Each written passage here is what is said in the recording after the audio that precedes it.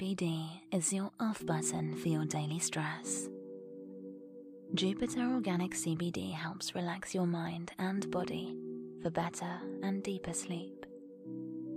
It's 100% USDA organic, never makes you high, and is, of course, legal to buy and consume in all 50 states. Pair this podcast with Jupiter CBD for better sleep and less stress. Get 10% off with code ASMR at getjupiter.com. That's getjupiter.com, promo code ASMR for 10% off your order. Jane Eyre by Charlotte Brontë, Chapter 35. He did not leave for Cambridge the next day, as he had said he would. He deferred his departure a whole week, and during that time he made me feel what severe punishment a good yet stern, a conscientious yet implacable man can inflict on one who has offended him. Without one overt act of hostility, one upbraiding word, he contrived to impress me momently with the conviction that I was put beyond the pale of his favour. Not that St. John harboured a spirit of unchristian vindictiveness, not that he would have injured a hair of my head, if it had been fully in his power to do so. Both by nature and principle, he was superior to the mean gratification of vengeance. He had forgiven me for saying I scorned him in his love, but he had not forgotten the words, and as long as he and I lived, he never would forget them. I saw by his look, when he turned to me, that they were always written on the air between me and him. Whenever I spoke, they sounded in my voice to his ear, and their echo toned every answer he gave me.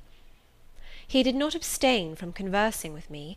He even called me as usual each morning to join him at his desk, and I fear the corrupt man within him had a pleasure unimparted to, and unshared by, the pure Christian, in evincing with what skill he could, while acting and speaking apparently just as usual, extract from every deed and every phrase the spirit of interest and approval which had formerly communicated a certain austere charm to his language and manner. To me he was in reality become no longer flesh, but marble. His eye was a cold, bright, blue gem, his tongue a speaking instrument, nothing more. All this was torture to me, refined, lingering torture. It kept up a slow fire of indignation and a trembling trouble of grief, which harassed and crushed me altogether. I felt how, if I were his wife, this good man, pure as the deep sunless source, could soon kill me, without drawing from my veins a single drop of blood, or receiving on his own crystal conscience the faintest stain of crime. Especially I felt this when I made any attempt to propitiate him. No Ruth met my Ruth. He experienced no suffering from estrangement, no yearning after reconciliation, and though more than once my fast-falling tears blistered the page over which we both bent, they produced no more effect on him than if his heart had been really a matter of stone or metal. To his sisters, meantime, he was somewhat kinder than usual, as if afraid that mere coldness would not sufficiently convince me how completely I was banished and banned. He added the force of contrast, and this I am sure he did not by force, but on principle. The night before he left home, happening to see him walking in the garden about sunset, and remembering as I looked at him that this man, alienated as he now was, had once saved my life, and that we were near relations, I was moved to make a last attempt to regain his friendship. I went out and approached him as he stood leaning over the little gate. I spoke to the point at once. "St. John, I am unhappy because you are still angry with me. Let us be friends." "I hope we are friends," was the unmoved reply, while he stood watching the rising of the moon, which he had been contemplating as I approached. "No, St. John, we are not friends as we were. You know that." "Are we not? That is wrong. For my part, I wish you no ill and all good." "I believe you, St. John, for I am sure you are incapable of wishing any one ill. But as I am your kinswoman, I should desire somewhat more of affection than that sort of general philanthropy you extend to mere strangers." "Of course," he said, "your wish is reasonable, and I am far from regarding you as a stranger." This, spoken in a cool, tranquil tone, was mortifying and baffling enough. Had I attended to the suggestions of pride and ire, I should immediately have left him; but something worked within me more strongly than those feelings could.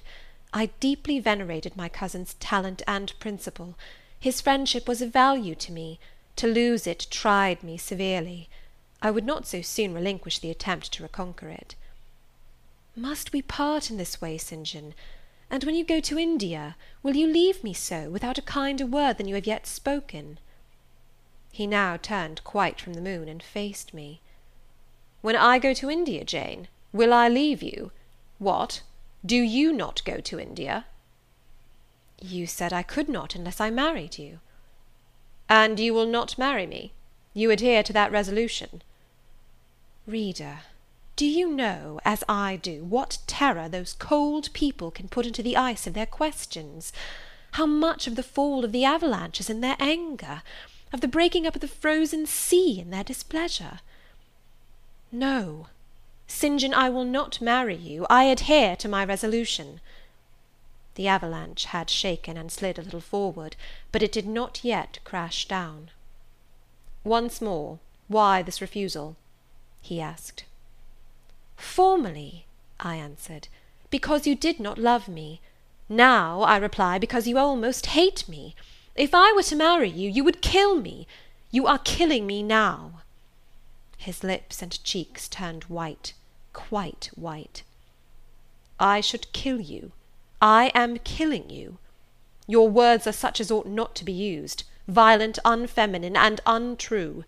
They betray an unfortunate state of mind. They merit severe reproof.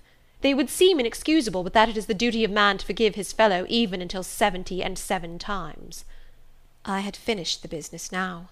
While earnestly wishing to erase from his mind the trace of my former offence, I had stamped on that tenacious surface another and far deeper impression. I had burnt it in. "Now you will indeed hate me," I said. "It is useless to attempt to conciliate you. I see I have made an eternal enemy of you." A fresh wrong did these words inflict, the worse because they touched on the truth. That bloodless lip quivered to a temporary spasm. I knew the steely ire I had whetted. I was heart-wrung. "You utterly misinterpret my words," I said, at once seizing his hand. "I have no intention to grieve or pain you. Indeed, I have not." Most bitterly he smiled. Most decidedly he withdrew his hand from mine. "And now you recall your promise, and will not go to India at all, I presume?" said he, after a considerable pause. "Yes, I will, as your assistant," I answered. A very long silence succeeded. What struggle there was in him between nature and grace in this interval I cannot tell. Only singular gleams scintillated in his eyes, and strange shadows passed over his face. He spoke at last. "I before proved to you the absurdity of a single woman of your age proposing to accompany abroad a single man of mine. I proved it to you in such terms as, I should have thought, would have prevented your ever again alluding to the plan. That you have done so, I regret, for your sake." I interrupted him. Anything like a tangible reproach gave me courage at once. "Keep to common sense, St. John. You are verging on nonsense. You pretend to be shocked by what I have said. You are not really shocked, for with your superior mind you cannot be either so dull or so conceited as to misunderstand my meaning. I say again, I will be your curate if you like, but never your wife." Again he turned lividly pale, but as before controlled his passion perfectly. He answered emphatically but calmly, "A female curate, who is not my wife, would never suit me. With me, then, it seems you cannot go. But if you are sincere in your offer, I will, while in town, speak to a married missionary, whose wife needs a coadjutor. Your own fortune will make you independent of the Society's aid, and thus you may still be spared the dishonour of breaking your promise and deserting the band you engaged to join." Now I never had, as the reader knows, either given any formal promise or entered into any engagement, and this language was all much too hard and much too despotic for the occasion. I replied, "There is no dishonour, no breach of promise, no desertion in the case. I am not under the slightest obligation to go to India, especially with strangers. With you I would have ventured much, because I admire, confide in, and as a sister I love you. But I am convinced that, go when and with whom I would, I should not live long in that climate." "Ah, you are afraid of yourself," he said, curling his lip. "I am. God did not give me my life to throw away, and to do as you wish me would, I begin to think, be almost equivalent to committing suicide. Moreover, before I definitively resolve on quitting England, I will know for certain whether I cannot be of greater use by remaining in it than by leaving it." "What do you mean?" "It would be fruitless to attempt to explain, but there is a point on which I have long endured painful doubt, and I can go nowhere till by some means that doubt is removed." "I know where your heart turns, and to what it clings. The interest you cherish is lawless and unconsecrated. Long since you ought to have crushed it. Now you should blush to allude to it. You think of Mr. Rochester?" It was true. I confessed it by silence. "Are you going to seek Mr. Rochester?" "I must find out what has become of him." "It remains for me, then," he said, "to remember you in my prayers, and to entreat God for you in all earnestness that you may not indeed become a castaway. I had thought I recognized in you one of the chosen, but God sees not as man sees. His will be done." He opened the gate, passed through it, and strayed away down the glen. He was soon out of sight. On re-entering the parlour, I found Diana standing at the window, looking very thoughtful. Diana was a great deal taller than I. She put her hand on my shoulder, and stooping, examined my face. "Jane," she said, "you are always agitated and pale now. I am sure there is something the matter. Tell me what business St. John and you have on hands. I have watched you this half hour from the window. You must forgive my being such a spy, but for a long time I have fancied I hardly know what. St. John is a strange being." She paused. I did not speak. Soon she resumed. "That brother of mine cherishes peculiar views of some sort respecting you, I am sure. He has long distinguished you by a notice and interest he never showed to any one else. To what end? I wish he loved you. Does he, Jane?" I put her cool hand to my hot forehead. "No, Di, not one whit." "Then why does he follow you so with his eyes, and get you so frequently alone with him, and keep you so continually at his side? Mary and I had both concluded he wished you to marry him." "He does. He has asked me to be his wife." Diana clapped her hands. "Oh, that is just what we hoped and thought! And you will marry him, Jane, won't you? And then he will stay in England." "Far from that, Diana. His sole idea in proposing to me is to procure a fitting fellow labourer in his Indian toils." "What? He wishes you to go to India?" "Yes." "Madness!" she exclaimed. "You would not live 3 months there, I am certain. You never shall go. You have not consented, have you, Jane?" "I have refused to marry him." "And have consequently displeased him?" she suggested. "Deeply. He will never forgive me, I fear. Yet I offered to accompany him as his sister." "It was frantic folly to do so, Jane. Think of the task you undertook, one of incessant fatigue, where fatigue kills even the strong, and you are weak. St. John, you know him, would urge you to impossibilities. With him there would be no permission to rest during the hot hours, and unfortunately I have noticed, whatever he exacts, you force yourself to perform. I am astonished you found courage to refuse his hand. You do not love him, then, Jane?" "Not as a husband." "Yet he is a handsome fellow." "And I am so plain, you see, Di. We should never suit." "Plain? You? Not at all. You are much too pretty, as well as too good, to be grilled alive in Calcutta." And again she earnestly conjured me to give up all thoughts of going out with her brother. "I must indeed," I said, for when just now I repeated the offer of serving him for a deacon, he expressed himself shocked at my want of decency. He seemed to think I had committed an impropriety in proposing to accompany him unmarried, as if I had not from the first hoped to find in him a brother, and habitually regarded him as such. "What makes you say he does not love you, Jane?" "You should hear himself on the subject. He has again and again explained that it is not himself, but his office he wishes to mate. He has told me I am formed for labour, not for love, which is true, no doubt. But in my opinion, if I am not formed for love, it follows that I am not formed for marriage. Would it not be strange, Di, to be chained for life to a man who regarded one but as a useful tool? Insupportable, unnatural, out of the question. And then, I continued, though I have only sisterly affection for him now, yet, if forced to be his wife, I can imagine the possibility of conceiving an inevitable, strange, torturing kind of love for him, because he is so talented, and there is often a certain heroic grandeur in his look, manner, and conversation. In that case my lot would become unspeakably wretched. He would not want me to love him, and if I showed the feeling, he would make me sensible that it was a superfluity, unrequired by him, unbecoming in me. I know he would. And yet St. John is a good man, said Diana. He is a good and a great man, but he forgets, pitilessly, the feelings and claims of little people in pursuing his own large views. It is better, therefore, for the insignificant to keep out of his way, lest in his progress he should trample them down. Here he comes. I will leave you, Diana. And I hastened upstairs as I saw him entering the garden. But I was forced to meet him again at supper. During that meal he appeared just as composed as usual. I had thought he would hardly speak to me, and I was certain he had given up the pursuit of his matrimonial scheme. The sequel showed I was mistaken on both points.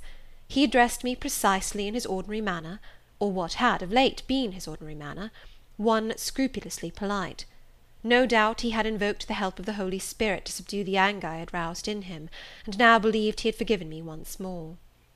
For the evening reading before prayers, he selected the 21st chapter of Revelation. It was at all times pleasant to listen while from his lips fell the words of the Bible.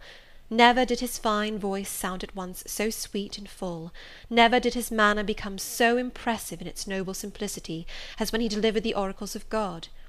And to-night that voice took a more solemn tone, that manner a more thrilling meaning, as he sat in the midst of his household circle, the May moon shining in through the uncurtained window, and rendering almost unnecessary the light of the candle on the table.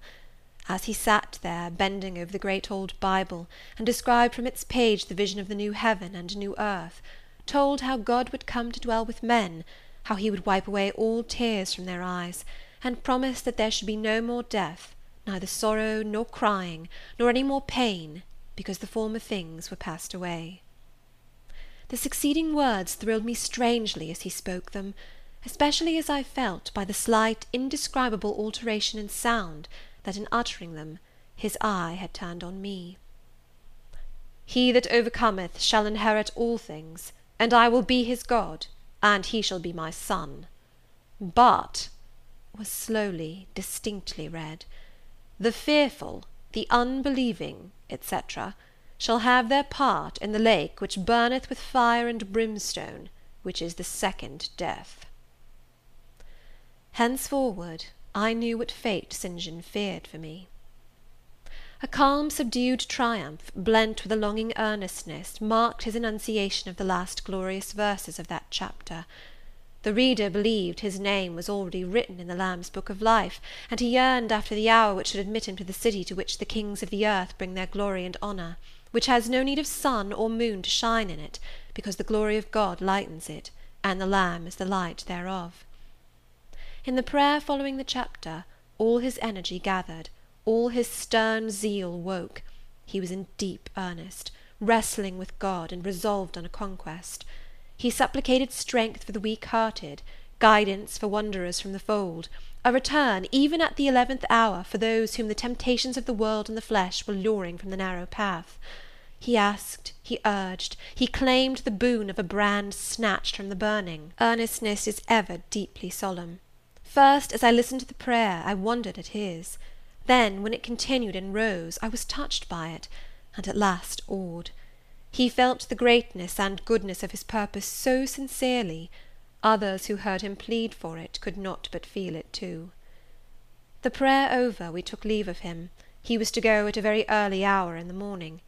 Diana and Mary, having kissed him, left the room, in compliance, I think, with a whispered hint from him. I tendered my hand, and wished him a pleasant journey. "Thank you, Jane. As I said, I shall return from Cambridge in a fortnight. That space, then, is yet left to you for reflection. If I listened to human pride, I should say no more to you of marriage with me. But I listen to my duty, and keep steadily in view my very first aim, to do all things to the glory of God. My Master was long-suffering, so will I be. I cannot give you up to perdition as a vessel of wrath. Repent, resolve, while there is yet time. Remember, we are bid to work while it is day, warned that the night cometh when no man shall work. Remember the fate of Dives, who had his good things in this life. God give you strength to choose that better part which shall not be taken from you." He laid his hand on my head as he uttered the last words. He had spoken earnestly, mildly.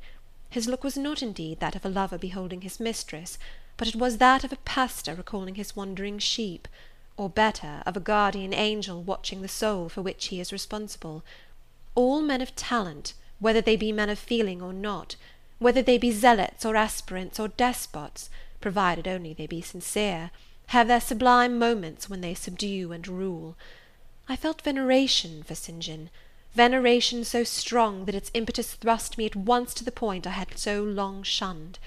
I was tempted to cease struggling with him, to rush down the torrent of his will into the gulf of his existence, and there lose my own.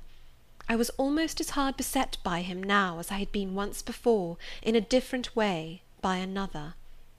I was a fool both times. To have yielded then would have been an error of principle; to have yielded now would have been an error of judgment.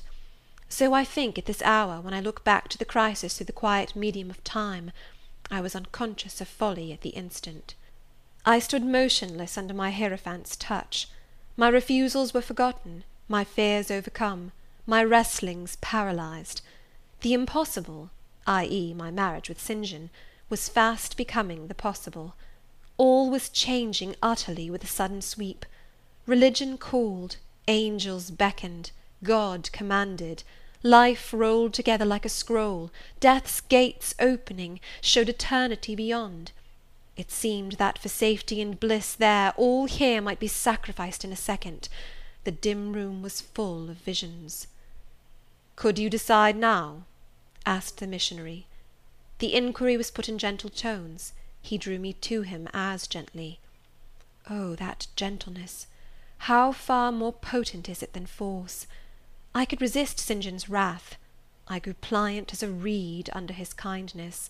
Yet I knew all the time, if I yielded now, I should not the less be made to repent, some day, of my former rebellion. His nature was not changed by 1 hour of solemn prayer; it was only elevated. "I could decide if I were but certain," I answered. "Were I but convinced that it is God's will I should marry you, I could vow to marry you here and now, come afterwards what would." "My prayers are heard," ejaculated St. John. He pressed his hand firmer on my head, as if he claimed me; he surrounded me with his arm, almost as if he loved me. I say almost, I knew the difference, for I had felt what it was to be loved. But like him, I had now put love out of the question, and thought only of duty. I contended with my inward dimness of vision, before which clouds yet rolled. I sincerely, deeply, fervently longed to do what was right, and only that. Show me the path," I entreated of heaven. I was excited more than I had ever been, and whether what followed was the effect of excitement the reader shall judge. All the house was still, for I believe all except St. John and myself were now retired to rest. The one candle was dying out. The room was full of moonlight.